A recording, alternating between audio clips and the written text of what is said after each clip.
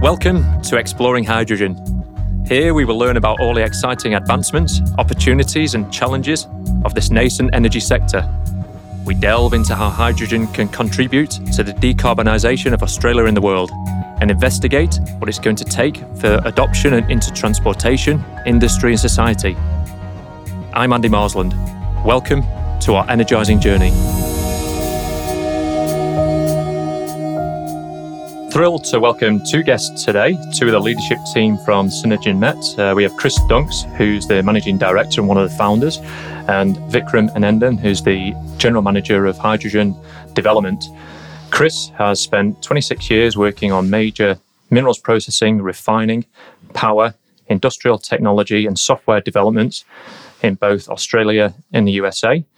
And Vikram has 17 years in the oil and gas sector across Australia, New Zealand and Europe. So a very warm welcome, guys. Thanks, Andy. Great to be here. Thank you, Andy. Pleasure to be here. We've got an exciting conversation ahead of us today, primarily focused around turquoise hydrogen. Chris and his team at Synergen believe they've unlocked a solution that their methane pyrolysis technology can produce hydrogen as green as hydrogen produced from solar and wind. So I'm excited to learn more. Perhaps we can dive straight into it then, Chris. Sounds good. Can you give me an overview of Synergen Met as a company? Sure. Yeah. So Synergen was formed in December 2007. So it's been quite a journey since that time. 14 years. It was formed on the basis of using a modular thermal plasma technology to make chemicals for the mining industry. We initially looked at making cyanide for the gold industry with a modular plant using this really interesting tech, which is thermal plasma. And so we went through a process over the next really 10 years of commercialising that concept, ran that on a mine site and really debugged a lot of that type of tech. And then part of that debugging was actually managing carbon. How do you manage carbon? This is what I guess we'll probably talk about today, is how do you manage carbon in this process? Because when you do methane pyrolysis, you're splitting your methane to form hydrogen gas and carbon black. And in the process of working through this chemical production of cyanide, we decided that we needed to be a bit safer in what we were doing in our fixing of some problems. We started making acetylene and hydrogen instead of making cyanide. And acetylene and hydrogen is made by splitting methane, but without the presence of nitrogen. And in doing that, we spent a whole year figuring out how to manage the carbon problem. And if you talk to anybody in this methane pyrolysis space, really the big issue for commercialisation of this tech is about carbon management. Hydrogen is manufactured very easily in inverted commas. It's not that easy, but it comes apart very quickly. But what do you do with the carbon? So we spent a year doing that, and that was really the kernel of the idea of making hydrogen in this way at a commercial scale. Yeah, fantastic. I think you touched upon it there, but if you can sort of break down for the listeners, maybe across to you, Vikram, what is turquoise hydrogen then? Andy, it's my pleasure to be here and share my thoughts. So the term turquoise was marketed by our German friends. The technology is between blue hydrogen and grey hydrogen. We call it methane pyrolysis, and it is the method by which hydrogen is produced. Methane pyrolysis itself uses natural gas as feedstock and then removes the carbon from the hydrocarbon and leaves hydrogen behind. The carbon dioxide is sequestered into solid carbon. This allows natural gas to be used without direct CO2 emissions, then controlled by a stabilized process. The hydrogen burns clean. Our process allows pre-combustion carbon capture and opens doors to high-end graphene market. So the black box basics are: the process converts 4 tons of natural gas into 1 ton of hydrogen and 3 tons of carbon. That's the ratio of the molecular structure of methane. So here are the 3 takeaways that we should take from turquoise hydrogen production. Thermodynamically speaking, methane pyrolysis uses a seventh of the energy than green hydrogen, and with the current technology makes this disruptive. We can develop new applications of carbon black here in Australia, and by doing this, we decarbonize with each application. Energy systems are complex, and methane pyrolysis can be a part of this decarbonizing solution. Yeah, fantastic. So are there any other byproducts then? So you're splitting natural gas to hydrogen and carbon, solid carbon. Are there any other byproducts that come out of the process? No, I mean, we recycle any additional. I mean, there might be a microscopic or points of a percent of other hydrocarbons that may not have actually gone through the process of splitting into the hydrogen carbons and reformed, but we'll recycle that back into the system so we're not losing any of that value. So no, this is where we actually have an interesting debate internally and discussion about, what is green, what is turquoise, and if we're using renewable energy to fire our plasma system and our entire operation, then we're not generating any CO2.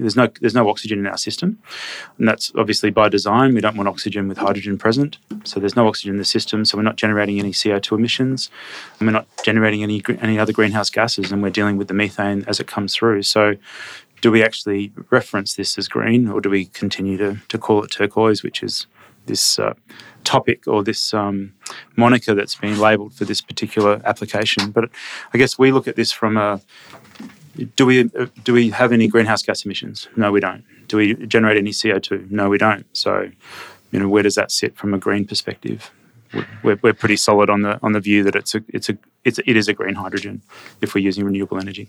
Yeah, sounds huge. So much opportunity. So, if we stack up your technology against what people traditionally call green hydrogen, which is hydrogen produced from solar or wind, what are the advantages of the Synergen MET process over there? It's actually a number of them. Firstly, there's existing infrastructure in place for the delivery of methane or natural gas to businesses, to communities, that we can actually tap straight into. For example, if you had a food manufacturer that was using natural gas to fire a boiler in their process of manufacturing whatever they're making, and they decided they didn't want to use methane anymore, and they wanted to use hydrogen, we can locate ourselves on site in that plant, tap into that methane supply and provide them with hydrogen to fire that boiler. They'd probably have to make some modifications to their firing system, but we can tap into existing infrastructure. So we don't need to change any infrastructure. We can co-locate with the end user, but we can also have a standalone system that can produce hydrogen and it can be transported to wherever it's required.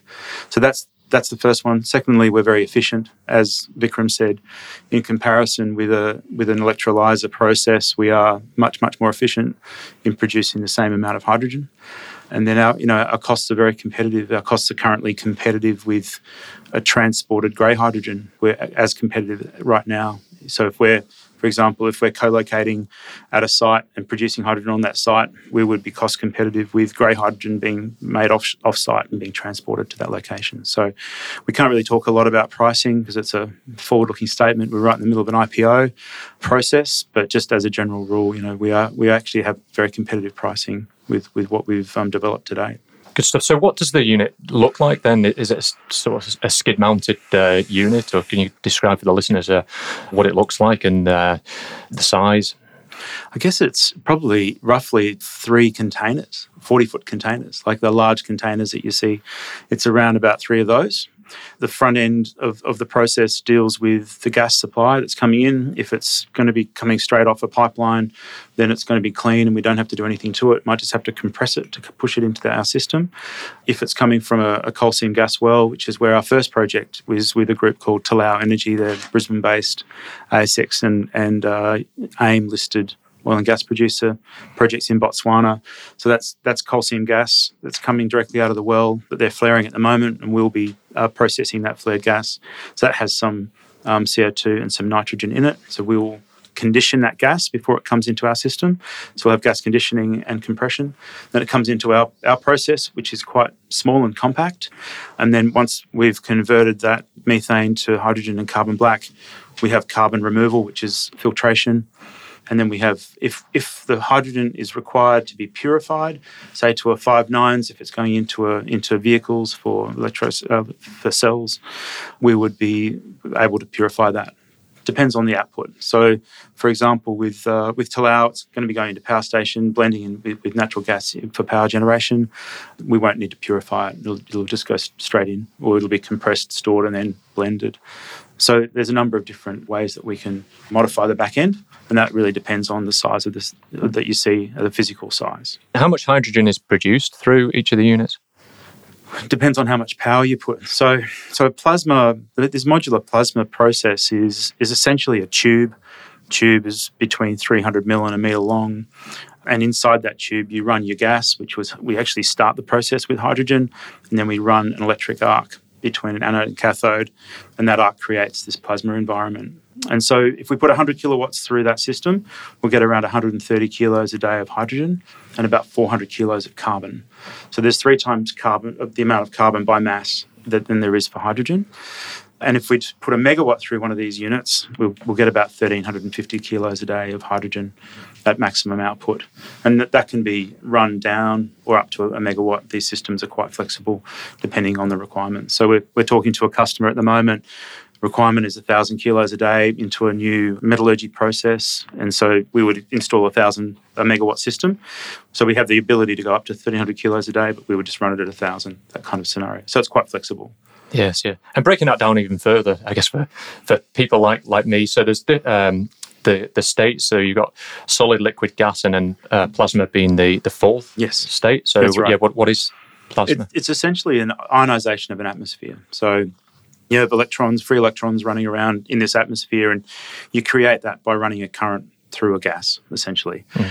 What we have is an environment where you have very high temperature, and then you have free radicals, and you have the ability to split the CH4 into carbon and hydrogen, and that they exist as a gas.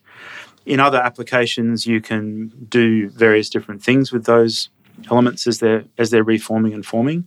But here we want to prioritise hydrogen as much as a concentration as we can, and then carbon as high concentration as we can. That's what we're getting because we've got nothing else in that atmosphere.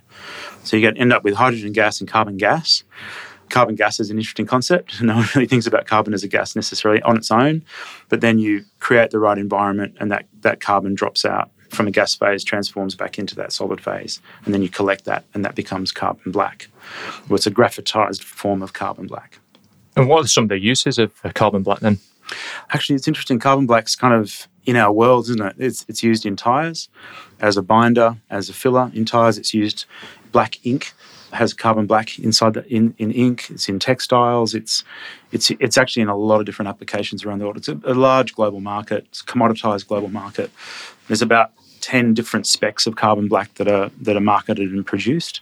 It's generally produced in a fairly dirty environment, but here we are decarbonising, I guess, that process of making carbon black. But we also see the carbon opportunity as more than just carbon black. We see it as an opportunity to make something with more value. Mm. So we're currently going through the initial phases of development of a number of different applications using that carbon material. Are you able to talk about your revenue streams from the carbon side versus from the sale of hydrogen? The carbon side revenue is, carbon black pricing on average over the last 10 years has probably sat around $500 a tonne. Current pricing in the US and Europe, from what we can gather, is about $1,300 a tonne. All of our modelling is based on the $500 a tonne to make the financial models work for us. And that just builds over time. I guess it's one of the reasons why we're looking at extra value that we can generate from the carbon to increase that bulk price so that we can have more value in that part of the process. At the moment, it assists in bringing down that average cost of hydrogen to the end user, but we see a time in the future, 2, 3, 4, 5 years. We're really taking this in a methodical way. We're not kind of rushing it, but once we work through some of the different applications, we see a time when that hydrogen price is going to be very, very low. Yeah, fantastic.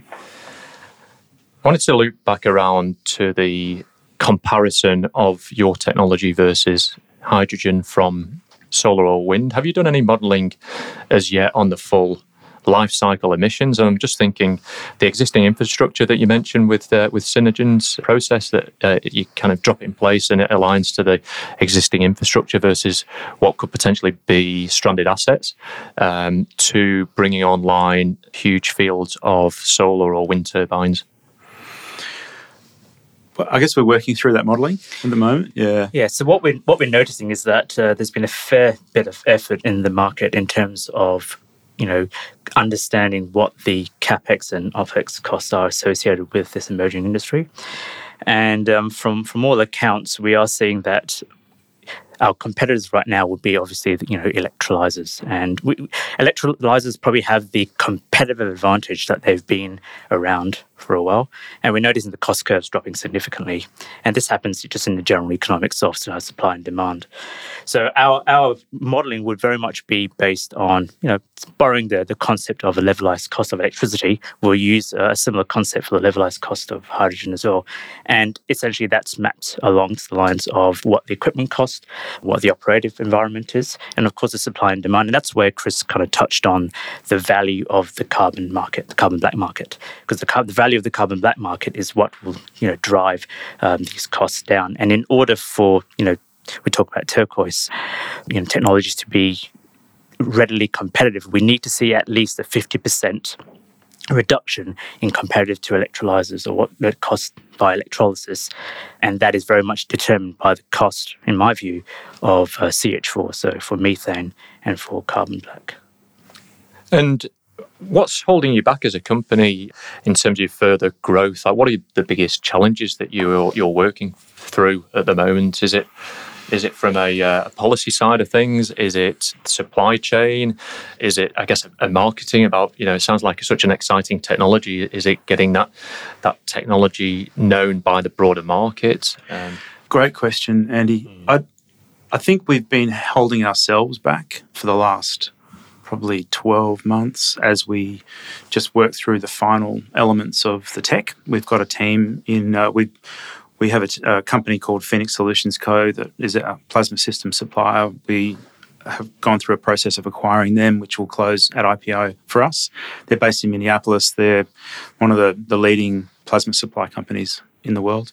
And they've been running the last 6-8 weeks, just final test program with us, just making sure that we've got everything right. What we're trying to do here is not rush into the marketplace with a technology that we are kind of happy with. We need to stand by it, and we need to be standing with our joint venture partners and running it and making sure that we're happy before we actually tick the box on these projects that it's proceeding forward. So we've been holding ourselves back, but we're now at a point where we're IPOing. We're raising the right capital that we need to build the first couple of projects. We've got some really great partners to proceed with.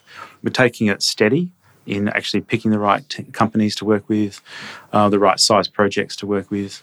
But we see once these first couple of projects, well, this is really the life cycle of commercialization of industrial tech, right? It's you go through a process of determining and working through the initial phases of the application, which is what we've done over the last 10 years with the plasma systems. And then you go through a process of really refining that last 5%. And we're really at that completion point right now. And then you go through first commercial plant, second and third, fourth, away you go. And the projects that we'll be rolling out from the end of 2022 into 2023 will really be the same type of design, and just the front end will be different depending on the quality of the gas that we'll be bringing in. But we've been holding ourselves back, but we're now IPOing, we're raising funds, and we're going to be moving forward very rapidly, into the middle of this year once we've got our funds in the door, and away we go. Yeah, fantastic. So you're pretty much at full commercialization now. I know you've had the pilot facility going for some time now, and you mentioned the end of 2022. Is that for first operations then of that first plant? That's the intent at this point in time, depending on global shipping and supply chains and how we're all going to be affected by that, because that's still an issue. That's our target with the team from Talau, is to be running in Botswana by the end of this year, definitely, and earlier if we can. Where do you see the main demand for jobs or skills, and do you think there's going to be a gap in order to train people up in the hydrogen sector? Maybe I can throw this across to you, Vikram. In all honesty, I think you would also find a transferability of skills, even among, in the industry itself. So, the technology behind hydrogen is, nothing too dissimilar from, the processes involved in oil and gas. And I think you're also in a position where you're finding a lot of skilled people realizing and understanding the urgency behind CO2 emissions, and also transferring their skill set into the industry. So from my view, from when I'm even communicating with peers, there is this inherent desire to upskill and to contribute at large to the industry that we do belong in. And when we keep in mind the oil and gas industry has been a huge contributor to CO2, and in many ways, just as much as technology has been a key part to the finance industry, I believe hydrogen will be that valuable input in towards energy as we see it going forward, and especially in the balance of the demand of energy and how that's available too. So Turquoise Hydrogen will be part of this solution, and I just look forward to developing a sustainable strategy going forward that does place a priority in reducing the amount of consumed energy per ton of saved CO2. I think that's the way the future is going. Yeah, great. If you look more broadly across the energy transition, what else would you like to happen for Australia's hydrogen and decarbonisation ambitions to be realised? And I'm thinking, maybe policy changes or regulation or funding or tax incentives. Is there anything else that would help organisations like Synergen METS to accelerate? From my perspective, I guess we operate fairly independently, and we've previously tapped into state government grant funding. We haven't recently, the last few years, because it takes a lot of time, and we've been very people-strapped. I think there's big opportunities here for government funding. I think we just need to, for ourselves, I'll talk about ourselves and I'll talk about broader terms, but for ourselves, government funding or grants is something that we need to progress with addressing. From a broader perspective, the renewable energy availability is actually an interesting topic when we've been working through, how do we generate green hydrogen on a 24/7 basis. And I think that this is a conversation which must be being had in boardrooms across the country with hydrogen proponents, is how are they going to be generating 24/7 renewable energy-based hydrogen? Given the renewable energy infrastructure that exists in Australia, the renewable energy options that are around, the actual option when the wind's not blowing and when it's nighttime, so your solar and wind strategy isn't necessarily working, where is it going to be coming from? And I think that's actually a broader discussion that isn't necessarily being had. I'm seeing some discussion in newspapers, but I'm interested to know how we're going to be proceeding into the future on a renewable energy basis for a 24/7 basis to be able to make all of this green hydrogen that everyone's talking about. I think that's a fundamental issue that's not really being addressed. I think there's another issue which needs to be addressed is where is the water coming from for all these electrolyzers? Where is that spec water that they require coming from? Is it desal? Is it coming from desal? Where is the energy coming to drive those desal potential options? There's a lot of detail I think that's also missing in these conversations that probably needs to be brought to the front, so that we can understand that full life cycle. Yeah, I wouldn't mind just recapping some of those points that you mentioned, because I think it's quite important for the listeners to sort of capture that, and perhaps we can discuss them further. So, yeah, we've spoken about the use of the existing infrastructure. We've spoken about the electricity use is significantly more efficient than electrolysis. The 24/7 operation that you mentioned, there's no water required. Is there anything else that, in addition to those? Carbon black second revenue stream. Oh, of course, yeah. From an economic perspective, it makes a massive difference, and that's a really important driver of our models, of our economic models. Any thoughts from you, Vikram? Yeah, and I think the importance behind it is also trying to fine-tune and understand the quality of our carbon black, and that itself, from my modelling, would place a huge impact on the end product of trying to reduce the value and the cost of hydrogen. Okay, great. What do you think can be achieved by Synergen in the next, say, 5 years then? How many units do you think are going to be aligned to your industrial partners? And is that just in Australia, or are you thinking worldwide?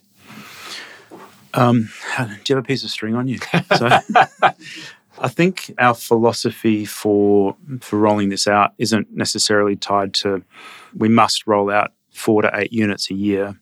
I think it's about finding the right partners and finding those right opportunities. I see us in 2020. So 2022 pilot plant out, and we actually have another couple of projects that we're in the front end of reviewing and assessing. In 2023, so that's 100 kilowatt, 135 kilos a day hydrogen for this first project with Talau. And then the next ones will actually scale to a megawatt unit, so 1,300 kilos a day of production. And that'll be in 2023. They'll be operational, potentially in a number of those. But I guess without talking about forward-looking statements, which I'm not really allowed to do at this point in time without given our IPO, we just see ourselves having a really steady, solid business. Joint venturing by 2026, 2027, we'll be operating here. We have an investment partner in the United States called Yorktown Energy. They're a private equity fund based out of New York. We've started talking with a number of their investee companies about opportunities in the United States. There's some great opportunities there. We see the opportunity here is, for us, it's a bit different from the way that you might view the world if you're building massive solar farm, electrolyzer farm like is being promoted for Queensland and various places in Australia. We see our opportunities as being discrete, partnering with companies that require this on their site to be able to address a problem that they have, which might be, fugitive methane emissions. It might be conversion of their energy source or their energy use from methane to hydrogen. And so we see this as being quite a different market for us than shipping thousands of tons of hydrogen to Japan. That's not really the space that we play in. We play in an environment where we have a customer that has an issue and wants to solve a problem. We have the solution to solve that problem. So we see that philosophy being able to extend, across multiple different countries and different applications, and we think we're in a really good place to make that happen. Yeah, that's great.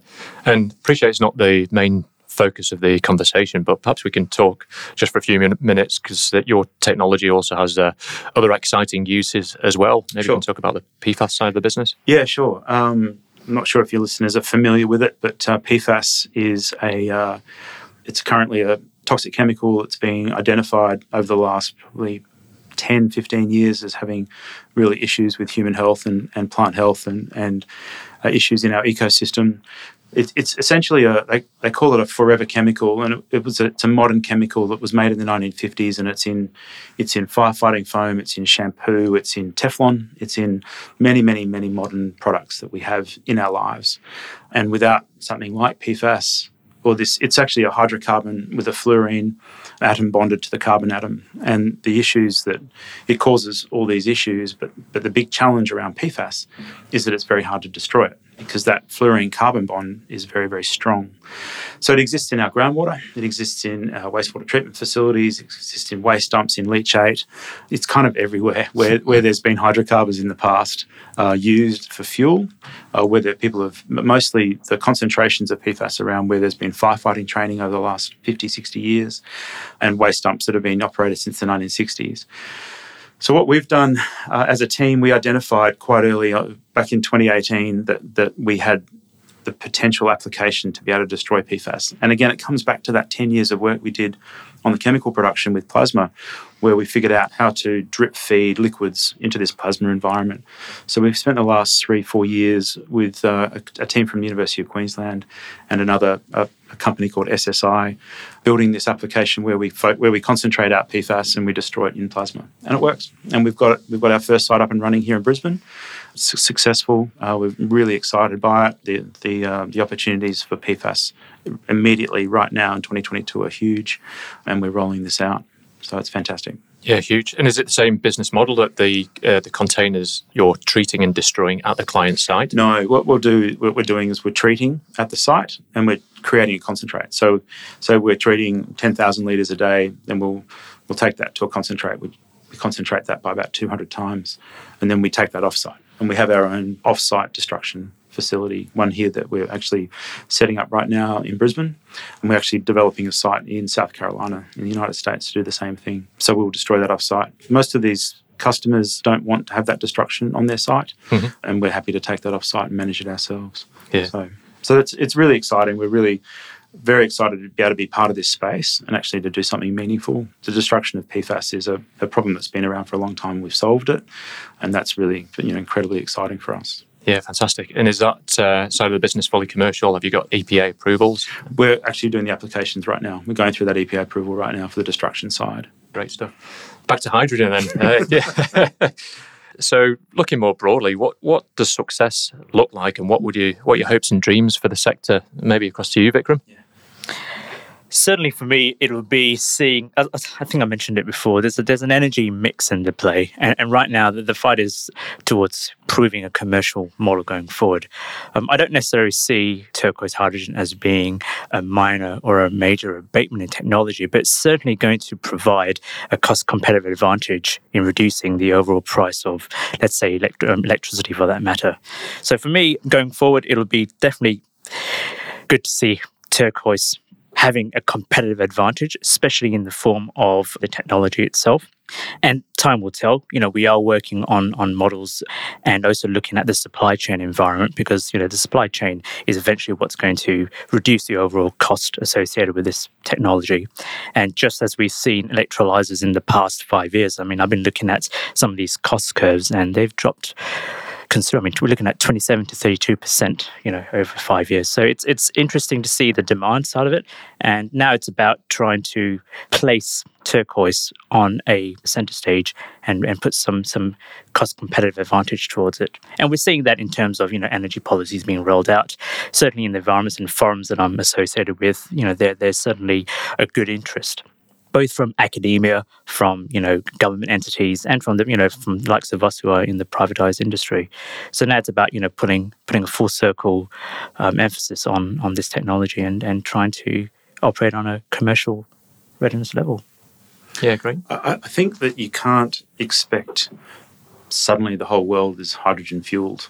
I guess backing up what Vikram's talking about here, there's interest, and the interest has to then convert to decisions, and that convert to investment and convert to a change in philosophy around the way that business and government operates.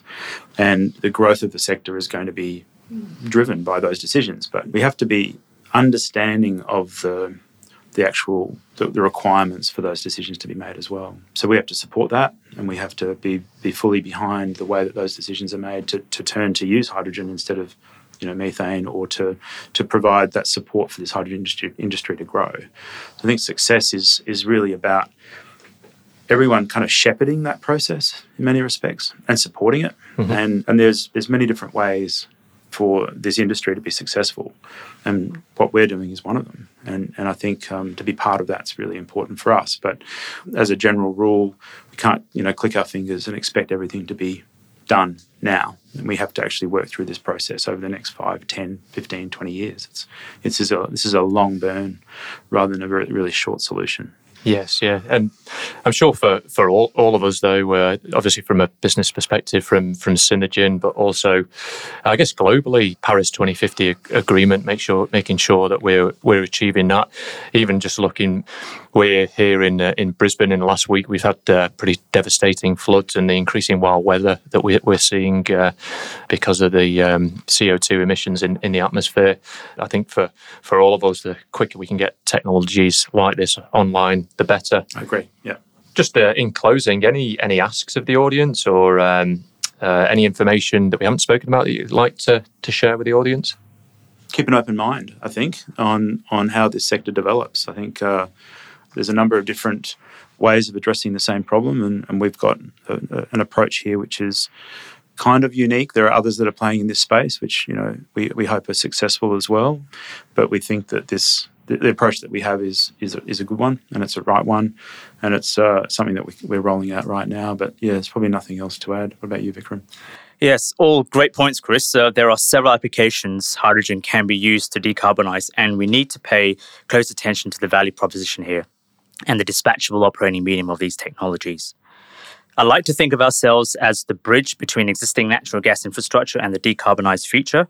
I do believe in the gradual transition of our resources, and really, that's what's unique about Synergen's technology, is that it fits into an existing infrastructure, modularised and both scalable. So if our hydrogen production technology has piqued your interest, I do encourage you, the listeners, to reach out to us in this energy transition through various energy forums. We are across them. As a community, we are in a position to collectively share ideas, make a difference, and create a renewable energy mix.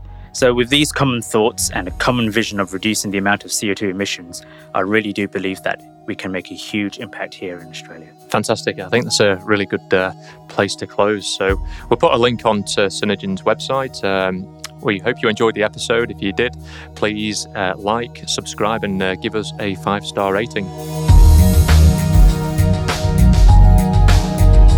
I'm Andy Marsland. Hope you enjoyed the show. Thanks for joining us on the hydrogen journey. We welcome you to join us at our next episode. Please remember to subscribe and review the show, and hope to see you next time.